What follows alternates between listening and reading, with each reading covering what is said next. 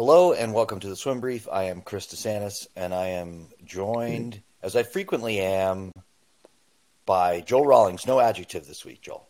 Just you. Correct. Just Joel.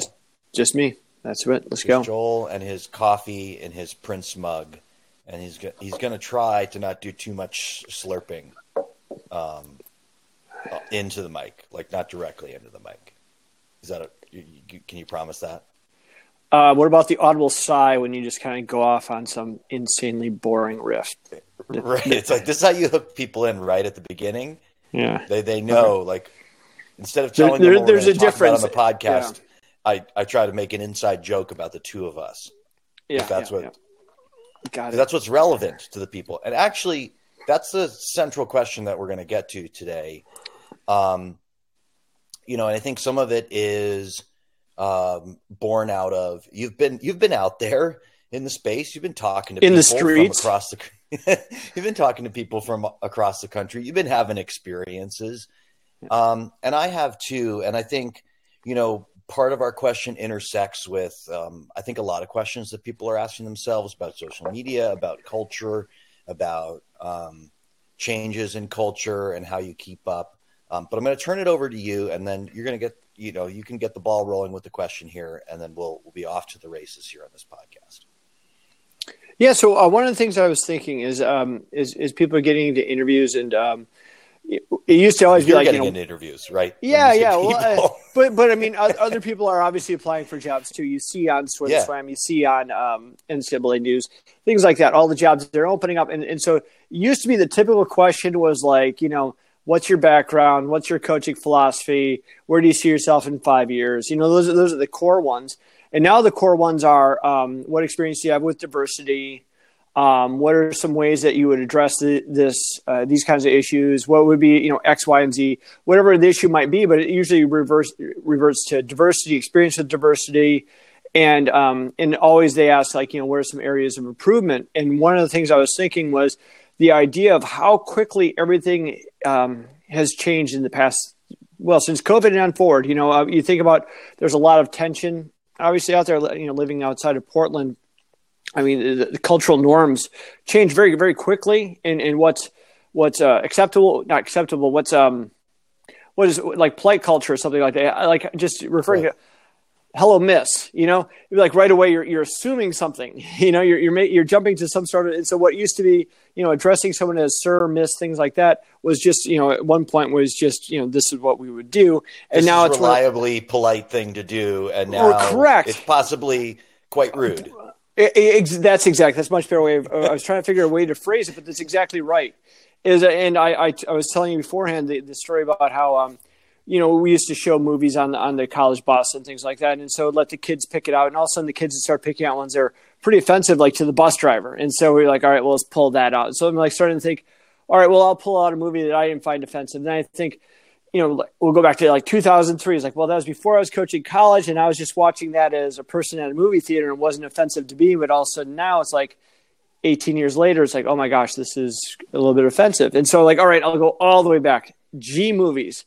And so it became, I pulled out Bad News Bears, the very first one, Walter Matthau. And it was like the most incredibly offensive movie I've ever seen in my life. I mean, again, right away, right off the bat, right? It doesn't waste any time getting into the offensive content. Right. And so it starts with Walter Matthau driving around, drinking and driving, no seatbelt on, pouring whiskey into his tall boy Budweiser, kids in the backseat, where you're like, again, that's not offensive. But then all of a sudden the kids start using, hard, like N-words and all this crazy stuff. You're like, F-bombs oh my gosh. are dropping. Then you go to F-bomb, but that's what kept it G. But it was funny that what was G then was you could like make fun of ethnicities. You couldn't say a swear word, And so I had to pull that out immediately. And I was thinking again, when you lock something away like that, this is probably from 1977, all of a sudden then reopen it in 2022. It's like, this is really offensive. Or like you think back to a lot of the movies in the 80s. Oh, there's a cute rom-com thing. It's like, oh, that's actually a story about date rape. This is horrible. I can't believe we watched this. And and so again, the thing is like, how do I basically not become the dinosaur of that film? How do I not like all of a sudden get locked into an idea where all of a sudden I can inadvertently do something offensive. And I think that's the thing is I always tried to be open with the teams I was coaching. Like, listen, if I ever say anything that you understand, technically whatever, ask questions. But also now you have to have the caveat. If I ever say anything that's offensive, I hope that you understand that it's inadvertent, and it's more of my ignorance than it is out of hatred. And how do we kind of address that, like day one of a meeting or anywhere along the way that you have that line of communication where their first response is, hey, I'm going to help educate you into what might be a little more appropriate this time versus, hey, this is an HR deal and we're going to have you removed from the team immediately. Yeah. I mean, I think so. You're making me think. I started writing again, and in the intro to the first blog post I made in 2.5 years, I did leave this caveat, which is I literally have no idea whether I will be interested in sustaining this. I could write once and then not want to write again for 2.5 years, and I've just sort of come to accept that about myself. But then, of course, when it rains, it pours. So I immediately had a second thing to write, and I got a second blog coming out. And the whole gist of it is along the themes of what I think when you ask that question, which is, I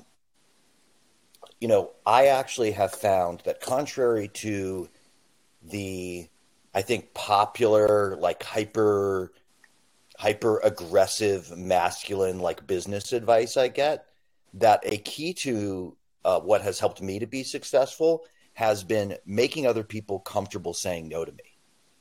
Right. And I go back and I tell the story of my senior year in high school, and I asked a girl to prom. I didn't know her particularly well, but she was pretty and she was athletic, and I thought she was pretty cool. And I think really in my own mind, I just thought, like, good, box checked. I will not lose social status with my peers if this is the person that's standing next to me, in my senior prom photos. I thought you were going to go with it won't seem so bad when she rejects me like all the others, but okay, this is a different outcome. I didn't predict it, so please go ahead. Here's the thing. She said yes, but she should have said no, because looking back, like, we didn't even really know each other. She didn't particularly want to go with me, I think. I found that out because a week out, she got a different date to the dates. So I think that when I reflect on that, though, it was crushing, right? It's crushing when you're a 17-year-old boy to lose your prom date a week out. But I ended up in a better place in the short term. And honestly, I think now as like an adult looking back on it, I go, she probably felt real bad when I asked her. And that's why she said yes, even though she really wanted to say no. And I wish. So we'll call that pity yes. Yeah, the pity yes. Okay. And I think, to draw that back to what we're talking about, you go, should we have the team meeting at the beginning of the year where you say, I'm going to make some mistakes?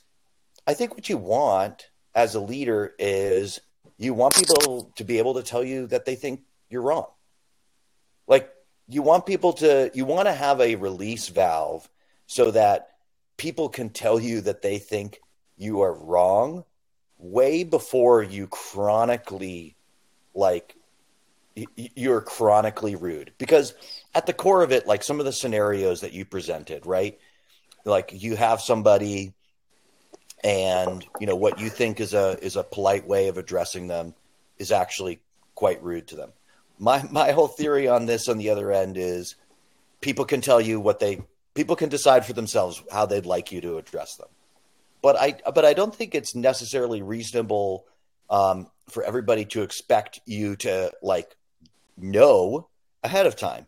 But what you should have is a climate where if you mess up as a person, those people feel like they can be like, hey, please don't call me miss. Like, that's not how I want to be addressed. Here's how I'd like to be addressed. And I think going back to what you said about chronic rudeness too, the idea is not like you're offensive in every single category. The idea would be like, if something's black, white, and you called it red, and then you keep on calling it red, then they can at least go at some point, So by chronic rudeness, you mean like continuing to use, like in this example, a pronoun that's incorrect, and you continue to do it. That being the chronic rudeness, not like you're offensive in all these 18 different areas. Exactly. Okay, yeah. So I think the goal is you want to have an atmosphere where people can tell you stuff and have an open conversation with you about what you want. And there's some basic things, like what somebody would like to be called, how they'd like to be addressed. I think that are just like, they're not a big deal at the end of everything. Like it's really like, hey, my name's Christopher, but there's only two people in the world that call me Christopher, my dad and my wife. So everybody else calls me Chris. So if somebody else calls me Christopher, I go, call me Chris. And that's it. And we move on, and they call me Chris basically every other time.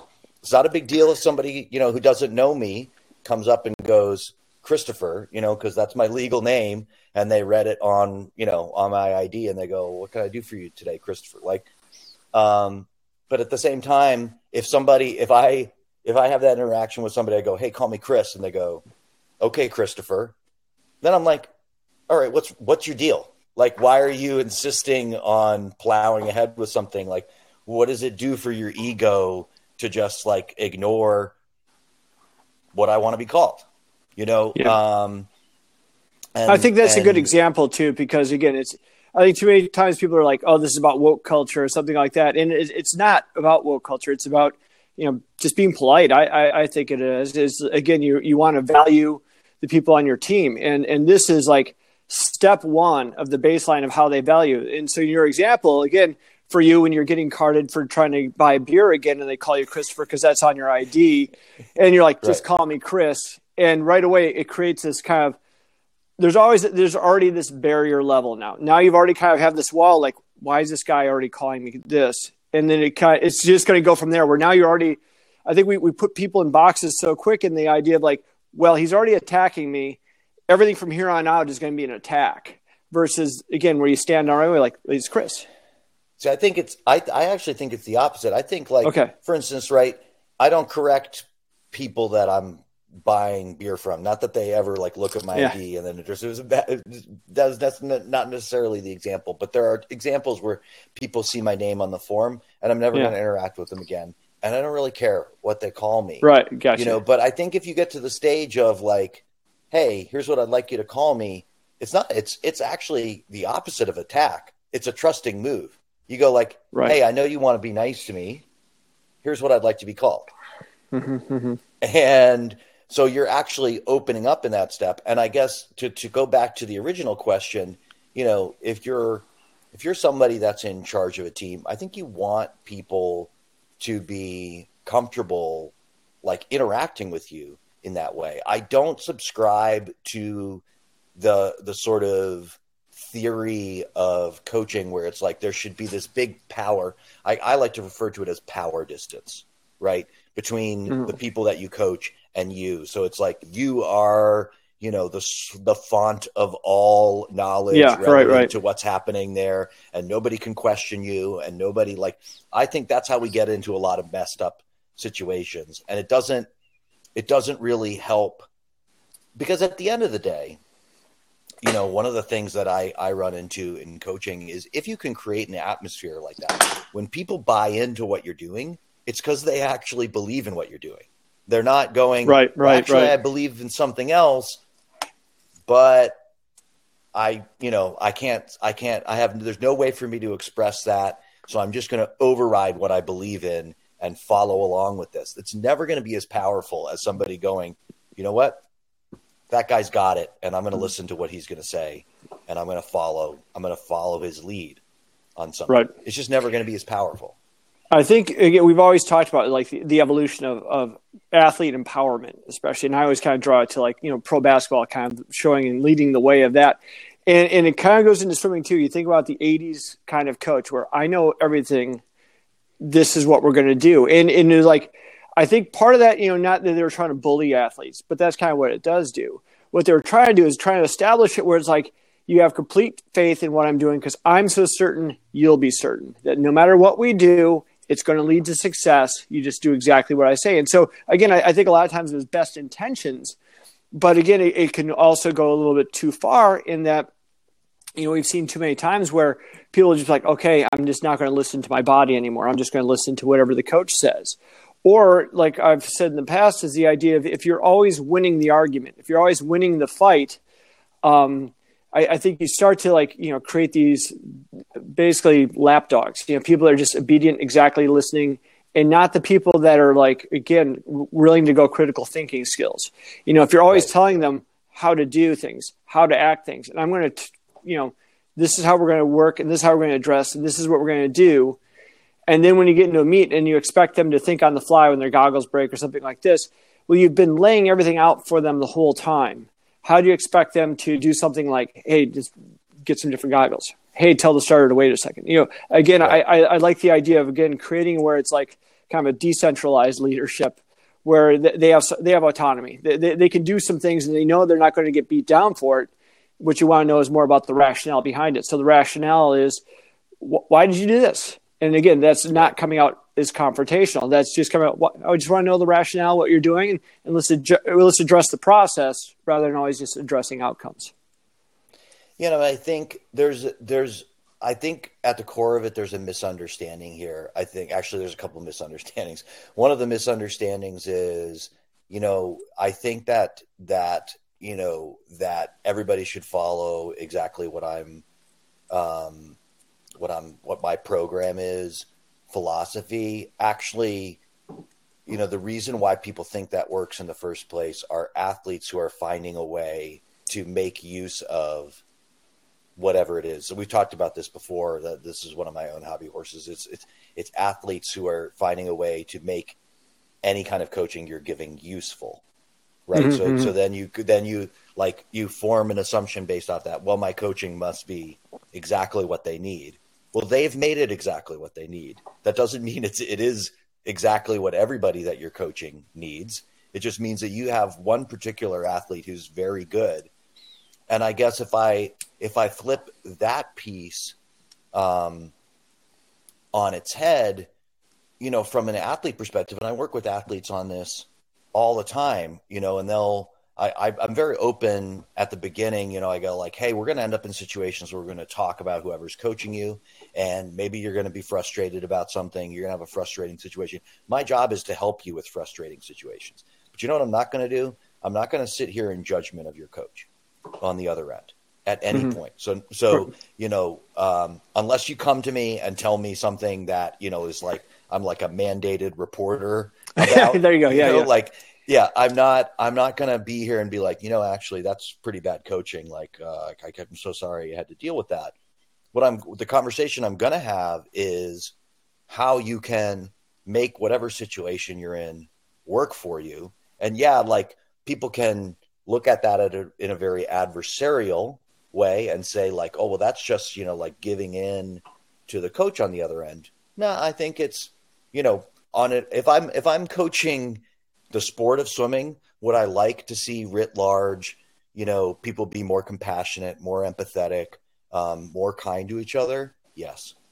If I'm coaching an individual athlete looking up at the coach, would I like them to find ways to, make more of what the coach does work for them, even if it's accepting that you're never going to have a perfect coach who's going to make zero mistakes or do zero things that will upset you or give you pause or, throw you completely off your emotional kilter,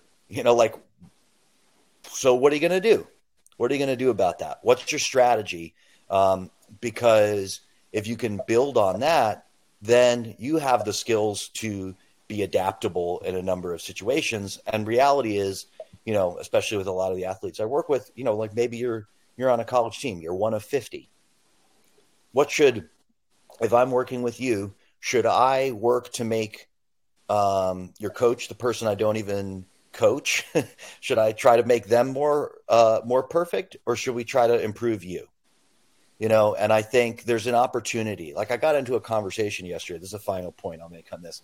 where they were having a hard time with their coach. And part of it was a conflict between what I'd said and what the coach says. One of my things that I'm always speaking to is I don't believe in the statements that go some shape of, you have to do this or you won't improve. Right. Like I don't think that's right to coach that way. And I coach people individually to stop making those statements to themselves, right? To actually replace that with and in many instances as you can, I have to do this or else with, I want to do this because. Mm-hmm. Right. And so the athlete was coming back to me and saying like, and coach, it makes me so mad. He's always saying, you have to do this, like, or you have to be within 4 seconds of your best time on all these 50s or you won't get better. And I go, and the person I'm coaching, they just go like, and that's just not right. That's not helping me to get better. That won't. And I go, okay, so your statement about him is that you don't think it's fair. He's saying you have to do this or else you won't improve. But your statement back to him is what he's doing is making it impossible for you to improve. Right? Like we can't, then we have a stalemate. Both sides are just saying my way or nothing. Mm-hmm. Right. And that is a recipe for not succeeding at anything in life. You have to create some kind of grounds for people to have an exchange, and some kind of interplay and come closer to believing the same thing. Otherwise, you're not really working together at the end of everything. No, those are excellent points. I think, again, just trying to create that ability to have dialogue. And I also know a lot of coaches I've talked to, they're like, I've got 40 people in the water at once. It's like I've got it 2 hours. So like that's less than 2 minutes of quality time with each kid.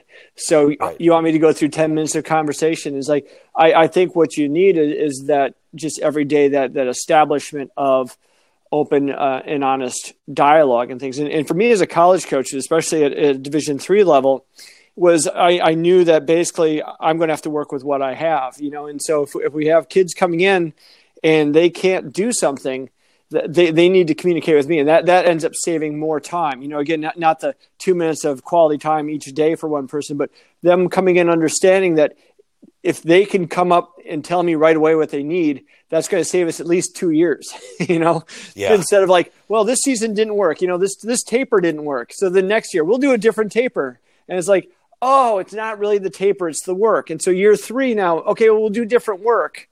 So it's like that's 3 years gone and you're still just grasping at straws versus day one.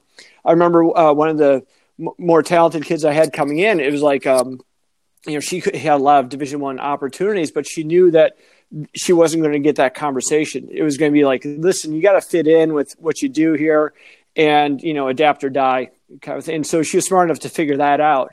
And so she came in, and for her, it's like, I see sometimes those people hold on to their ideas of training. We have to do ESRPT. We have to do WorkWorks. We have to do whatever it was. And for this is like, if I want a talented kid, it's going to be like whatever works. And so I'd never done reverse periodization where we worked speed to begin with. We did that with her, and it was actually ended up being successful. But the only reason I knew to do that, and I never would have even attempted that, is if she didn't come in day one and tell me about that. So again, I think it's the idea of like, you do something well, you do everything well. If you have communication about even whatever pronoun they want to be called, again, that one step in the right direction of, then it's okay to also talk about training, and then it's also to talk about tapering. It's also good about all the other things that go with their life and everything that goes into their swimming. And that's the more I kind of read about neurobiology and exercise physiology and sports psychology, it's all one. It's all one thing. Stress is basically just a basic biological reaction to something. And that stressor could actually be physical. It could be something you're terrified of. It could be whatever you're terrified of in your head. It's all the same.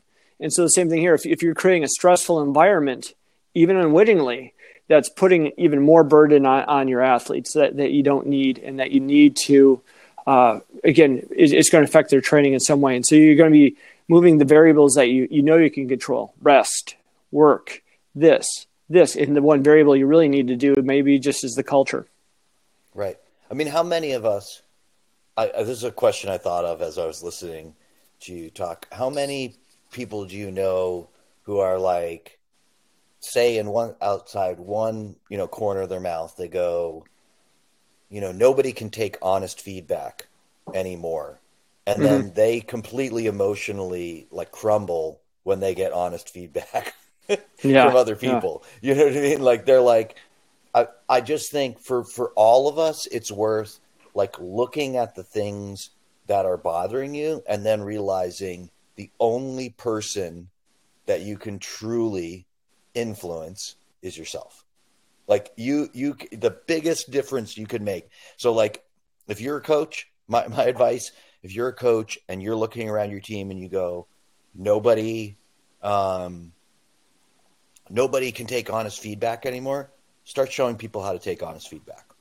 Like start seeking out opportunities for people to give you honest feedback, for people to see you getting honest feedback and to see you handling it in a healthy emotional way. In that same vein, it's what I've noticed too is people would believe in what I'm saying as being right a lot more times when I admitted to being wrong. We're like, geez, you're absolutely right. I was off on that, and I'm sorry, and let's do this differently. I think it increases the amount of faith they have in you as a leader, because they understand that if the boat's going off course, you're going to correct the ship as early as possible, not after it's already in the rock. Yeah, and you're honest, right? You're honest, and I most people I think end up under assuming how many lies they get away with telling, just because people don't go immediately like, hey, that was a lie, Yeah. And so, which is the same thing you said earlier about like the idea of chronically offensive. Again, it's the foundation of just the one kind of lie that you keep on repeating. You don't even realize that, Boy Nelson's got everything that you say is under, basically kind of suspicious now. If you like when I'd recruit some kids, you'd look at their tweets like, whoa, this is a racist tweet. Now everything that you're just kind of like, everything is a little bit tainted now. Cause like, well, they said this once. So it's the same thing here. Like if you say something outward and people just kind of let it slide, but all of them are kind of going, whoa, I don't think that's right. Now everything is going to be like, even things that are like, are right. It's like, he was wrong this one time and he didn't correct himself, And so I think you kind of you have that foundation where it's not as solid as you think. And then when you really have these, the tough decisions to make, the end of the season kind of decisions to make, you think you've got a stronger foundation than you do. And I think that's when you get, a lot of unhappiness, or at the end of the season, there's people will start to come back at you and you're like, where is this coming from? Everything was great all year long. It's like, actually it wasn't. You just weren't able to read the room. Right. I mean, one of the things I do actually, and I've done, I just did when I was in Denmark a few weeks ago, is I realized that, I don't know if you've ever been in a team environment where you all of a sudden decided like, okay, actually we're going to have a team meeting today and we're going to really let people air it out. I just want to find out what's going on. Right. And you open that up and then 2 hours later, you're like, are we going to ever be able to close this back up because people got rolling? And then there's like somebody in the corner room and goes, hey, and another thing, there's no soap in the shower. When every time after practice I go to take a shower, they don't replace the soap in the soap. And you're thinking like, oh my gosh, we're really going down a rabbit hole here. And like, what did I do? Like, was this productive in any shape or form? I have been thinking about that a lot. And I think, if you can actually like that intent where you go like, hey, you maybe even you're listening to this and you go, okay, like I want to get people telling me like stuff. If you can stay in that space where you go, there's a lot of opportunity in people saying what's bothering them. I went to this team in Denmark and I was like, guys, what sucks right now? Just give me everything you got. And I said, we're going to set a time limit on it. Like we're only going to have a certain amount of time, but like within that time, you just like let loose about everything that's bothering you, everything you think's not good, everything, that is you just think is wrong with your situation here. Because the opportunity in all of those is the things that bother people, the things that people think are wrong, those are triggered by what they actually value. So on the mirror side of every single one of those things is something really positive for your team, right? Mm-hmm. And if you can show people that, like, hey, the reason, if I go back to my example, the reason why you're really bothered by, the lack of soap dispensers is you think it's really important that, people take pride in their job and, make sure it gets done every day. Then that's going to be like, how can you actually step into that and value that on our team, rather than being somebody who goes around, saying like, and you're wrong, and you're wrong, and you're wrong, and you're wrong. How can you be the leader on this team that goes, all right, I have an idea of how we're going to do this right, and here's how we'll actually apply it. So there's an opportunity in all those things. There's an opportunity also for you to learn. There's mm-hmm. an opportunity for you to grow and improve. I think if you can bring the attitude in and as a leader that goes like, hey man, it's great when people come to me with stuff because I learn from those experiences and I keep getting better as a coach. And instead of, leaning into that ego piece where you go like, oh man, like I screwed up again, that doesn't help, if as a coach, like, that attitude doesn't help the people you coach to get better. Mm-hmm. And so, you have a choice, you have an opportunity to also go a different direction and have a different approach to people giving you feedback. I think also kind of the example of the soap dispenser is a good one in that it's one of those things where whenever people start with that, I always knew that wasn't the issue. That it's like at least 6 layers deeper than the soap dispenser. But again, when you're that's like a test balloon. They're like, let's see if anybody wants to do something about the soap dispenser. They'll throw that out there just because it's like, again, that it's. I think it's one of those things like if you hurt I hurt my back, and it's like reaching for a pen is like, oh my, everything is just painful after that point. The same thing is like when you have that base pain of something, whatever it is that's actually troubling that athlete, to say the soap dispenser, everything is troubling them. Everything around them is just awful. And then then they start taking it out on other athletes. Like they don't like their attitude. It's like, well, and then you're like, well, it's your attitude that's the problem. It's like, but we've never, again, all we do is we create that circular loop around the problem, and you're going to end up fixing like every little crack in the tile, soap dispenser, things like that, when they're actually unhappy with their role on the team, or they're they didn't get a relay spot, but they're not going to say that.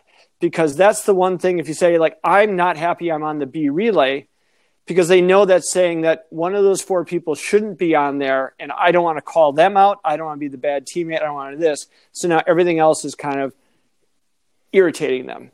And so I think sometimes we get those kids with that personality, and too many times, again, when you have that, like you said, that ego, the first instinct is like, I've got to exert my authority. We're going to crack down on this behavior. We're going to crack down on negativity, with more negativity.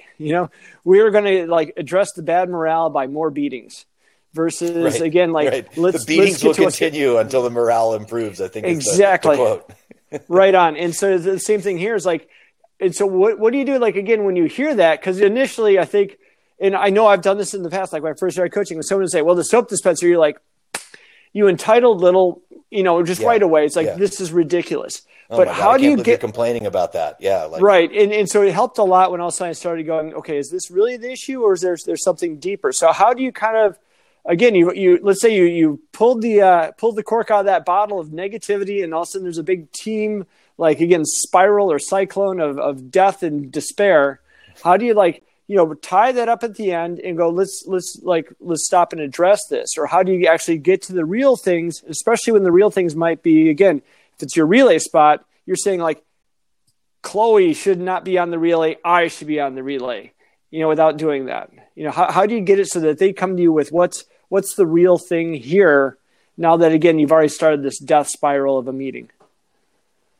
Yeah, I mean, I think make people like push push people. I said make people. Yeah, there you go. Sometimes using the language that I don't want to. I say try to funnel that stuff into people actually getting to what it is they value beneath it. Okay. And I think if you force people to walk through all the logical pieces of it, yeah, you might have some people on the other end who have created very complex logic around solving the emotional problem that they have. Mm-hmm. But I think more often than not, you are going to get to the bottom of like somebody who goes, yeah, like I'm pissed. I want to be on that relay. And then that's your opportunity to be like, I love that about you. I want people on my team that want to be on the relay. And I want people who are going to come in here and go, damn it, I should be on the relay. Right. And let that passion shine. Because, you talked about stress earlier. To me, the revelation I've had this spring about stress is a high interest, like it's a collateral you offer for denying how you're feeling. Right. So, like it's not stressful to think that you belong on the relay, to be mad that you're not on the relay and come in and go like, I belong on the relay. Hear me roar. That's not stressful. You know what is stressful? Thinking you belong on the relay, being angry about being on the relay and going, I shouldn't say anything. Yeah. Like let me just keep that. Like you want to have a team where people can just release that. And it doesn't mean that you have to go, oh, like you made a big show and you were mad. Now I'm changing my relay. You don't have to do anything. You don't have to actually take action. But what you want to have is a space where people can be open and honest about how they're feeling. Do you think like if so this is the question that's going to be predicated on the first answer, like so like again I tried to never have those meetings because I've had those where all of a sudden you're like, let's get to what's going on here, let's get to some honesty. So do you think those meetings are helpful? Second thing is, if you do think they're helpful, is it better to go like we're going to talk about this area only, or we are going to have a time limit on this, and then at the end do a summary like, does everyone feel soap dispensers are a thing that I really go to the athletic director to address right now? Or is this something, again, if we just took the top three here, we're three. So what would be a way if you do think that the meeting is helpful? If you don't, then let me know why. But if you do think those meetings are helpful, then how would you make them actually productive and helpful? It's one thing to vent. It's another thing to actually get some productive value out of that time spent out of the pool. Well, I think they're helpful, but again, I've spent a lot of time thinking about how to land that plane. And I think a lot of people who have that meeting, they're thinking about taking off the plane, but they don't know how they're going to land it. So they're like, you're asking the right question. And I guess I always say, I think it's important, that you don't give that you have some structure around it. So you don't have unlimited amount of time for people to, because when you're like, You've seen it when you get people rolling. Sometimes that momentum, like, unless you've decided ahead of time, like I will literally set a time limit. Go, the last time I did it, I was like, we have an hour and then pizza's coming. And like, when the pizza arrives, we're done with this section. Like we're not coming back to this. All right. So step one is time limit. Step one is, I think, have some structure around it, because you cannot just allow it to be like unlimited time and space, and then let people know from the very beginning some idea of where this is headed, which is we're not having a meeting that is for you to air your grievances and then I'm going to solve them. I'm probably a lot of the stuff here, if I'm being honest, I may not be able to help you with it all, and I'm sorry about that ahead of time. But what I might be able to do by the end of this is to help you think about how you might make this better. And I think if you can frame it in that way, and you frame it not as like bring all your problems to me and I will, again, the space of like I am the font of all knowledge and I will just like, wave my magic wand and then those things will change, instead of go like, hey, I may not be aware of some of the stuff that's going on, and we may not have had, the whole group in here thinking about this. And there could be people in this who actually understand like how we can move forward. Right. And so you want to have an idea, because by nature, this, like, I can't help but think of Seinfeld now and Festivus. We begin with the airing of grievances, right? And but if you stay in the grievance space, is all backwards looking. But like, really, what you want is for people to be forward looking, and you want them to see them as an opportunity to go, I am upset about this because of valuing something. And here is how I feel like that I have. You want to get them to a space where like, I feel like I have a strategy to like better for this team to better step into that value in the future. And I think one of the things, to summarize a little bit of why this is so important, because I think a lot of times people are like, I don't have time for this. We have X amount of time for dry land, X amount of time in the water, and X amount of time for this. Like I said before, is like, if you don't give up 1 hour somewhere along the line, you're basically you're possibly giving up a whole season for like 3, 4, 5 kids. And so that you need to address that. But also on top of that, what I've seen is that you always get a couple hubs where people will go with their problems. Like the women on the team that I had used to call like a team mom. Oh, this is the team mom, some senior, something like that. And they would all go with their problems there. And the problem was that one hub, whether it's the team mom or on the guy's side, whatever, the one person they kind of go to with their problems, or like they viewed like one of the guys on the team, some uncle kind of a thing. They'd go and it became, here's my baggage. And they dropped the baggage off at the door. And then the next swimmer would come by and drop the baggage off at the door. And now I'd have like 2 or 3 seniors that are getting stressed out because, again, they're getting all this baggage and like they don't know what to do with it. They're like, I'm getting everyone else's problems here. And so all that kind of negative emotion, I always looked at it as weights. You keep on dropping the weight on them, and they've got nowhere to go with that. I read all the time about like psychologists having the most, one of the higher suicide rates because they get everyone's problems and they have nowhere to go with those problems, and they get all this negative energy into their body. I think sometimes you get that on your team too, where someone who's emotionally caring and means well, they take on a role that they never ever thought they were going to do. They just keep getting more and more and more. They're like, I'll listen to this one, and then I can't turn this person away. I'll listen to another. I'll listen to another. And so there needs to be a functional way for problems, legitimate problems to be addressed. It's one thing to vent, but it's when it's like every day. I got to the point with on one of my teams, this one woman, I just gave her Thursdays off. I'm like, just get away from the team, go on the treadmill for a while until we can kind of get this figured out. And it worked great. She had her best season ever by actually reducing her training load and just getting a little moment to like kind of have her own time, because she was one of those organic chem majors whose her workload was through the roof. And then also she's getting a lot as a team captain, and she's getting a lot of emotional things on this end. And there's just so much going on that we're like, no iPhone, nothing, just unplug and just go get on a treadmill for a little while and just have a little quiet. See, and I've thought about this as well, because in my life, like even in my family life, in my professional life, because of the position I've staked out, like I think a healthy amount of people bring me their problems. I mean, they come to me, and they drop stuff off.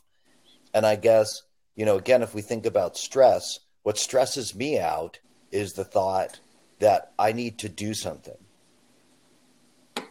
Like when people bring their stuff to me. But you know what really actually all I need to do is just acknowledge them. Like I would say 99% of the work is just acknowledging people. I with my own children all the time, I have moments where I catch myself because, as kids are young kids, they are so much more in tune with their emotions than most adults. Like they just feel something and they express it. Right. Especially I've got a 5-year-old, like that is prime time for just like, I feel and I express. And the great part about that is, and the part where I think we get in trouble, even as a digression of as parents, and I know I get in trouble, is I go, oh my God, my kid is upset. I need to do something. Right. I need to do something about it. When really all I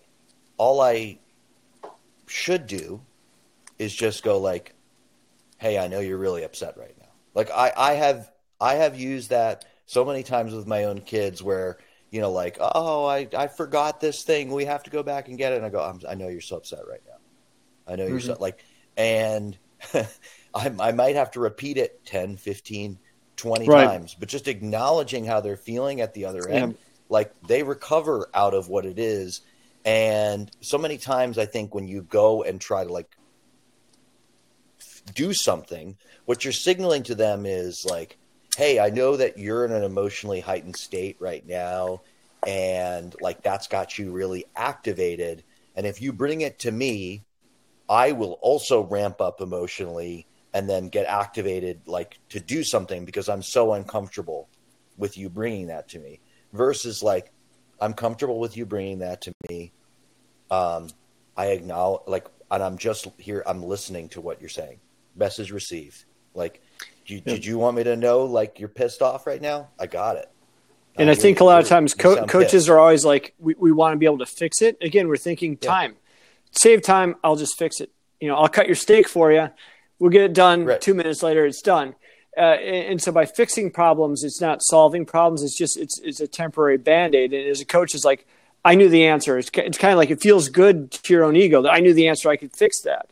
And I saw that a lot with the kids is that you create that learned helplessness. Kids, I mean, like, you know, the swimmers or athletes I was dealing with, the idea that they're sending you texts all the time. I can't get the schedule right. And like, I could fix it, but I'm like, you know, tell you what, I'll you know, come by the office at some point and we'll talk about it. And invariably they'd be able to fix it themselves 5-10 minutes later. You know, they're doing an emotional text, an emotional outburst thing. And the second thing, as you're saying, that idea of the emotional and not, boy, I'm just as mad as you are about this, is I've seen so many times where, like, you know, kids will get into real problems and they won't go to their parents with it because, like, I've seen my dad get really mad at this.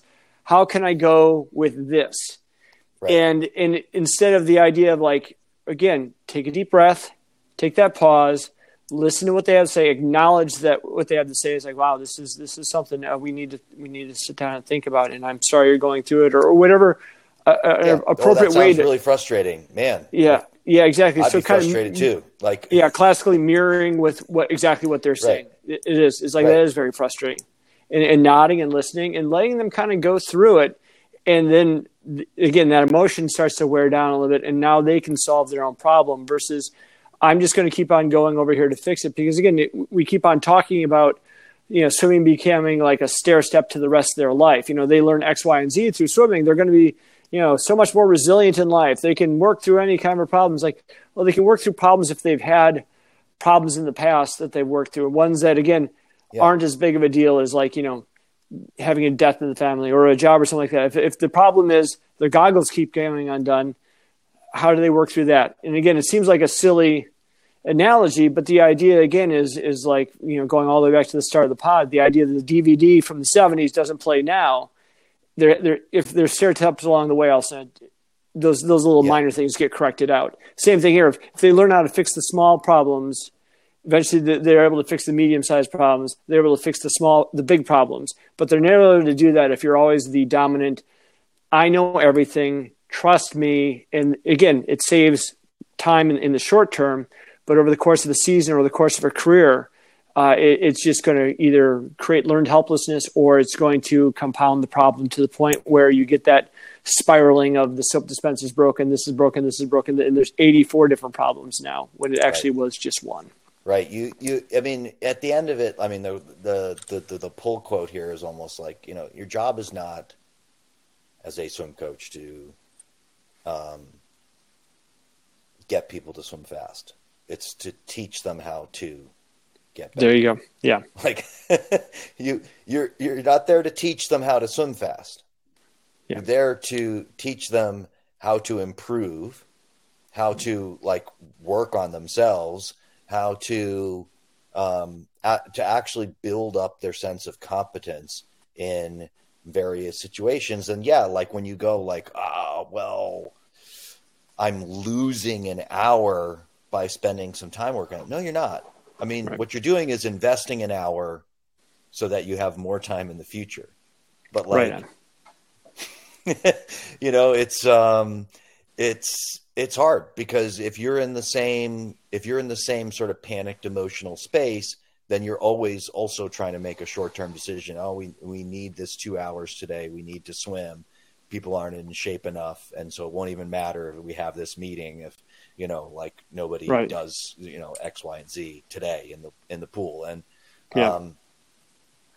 I might be a bit biased, but I think that it's definitely that the investment in that, the people that invest in that and that see it as a long term, and even find a way to, in the context of, we're still going to get in and swim today, but like they've been so thoughtful about their interactions with the people that they're coaching that they can get some of that, you know, like in the 2-3 minutes that they might actually talk to somebody in practice, you know, like that the person can be direct to them and communicate to them what's going on. They can come back with a response that, like, you know, helps somebody move forward. And everybody can get on with their lives. Well, I think this has been really productive. I feel like we went on quite a journey from the original question, but that's how it always goes in these things. Appreciate everybody for listening. Magic5.com/swimbrief. Get yourself some goggles. I was wearing mine today, and I just want to say RIP my Faroe Islands swim cap from 2012. It finally ripped. So I had that sensation of, having swum for weeks with a cap on my head and, you know, aligning the goggle strap underneath. And then I had to regroup, no cap. I didn't bring a backup is the point of the story. And it's going to sell a lot of goggles. So is the point I want to create the worst plug ever for a goggle, or because I've had nothing but success with my Magic 5. I don't blame the goggles on my ripping cap. Again, I don't know where you're going with this, but they're good goggles. Sure. They should put in Christie's and get a discount. It's a good deal. Yeah. There you go. Swim brief. The swim brief. You got to put in the swim brief to get the discount. All right. Did I say Christie, Coach? I don't know. I stopped listening a while ago. Yeah. Christie_coach on Instagram, CD Swim Coach on Facebook, the YouTube channel. Whenever Joel and I feel we have a stimulating visual presentation for you to enjoy. Until next week, thanks for listening, and thank you for being here, Joel. All right, thanks for having me. And loving animals. Yeah, this cat's been on my leg the whole hour, so yeah. All right, good.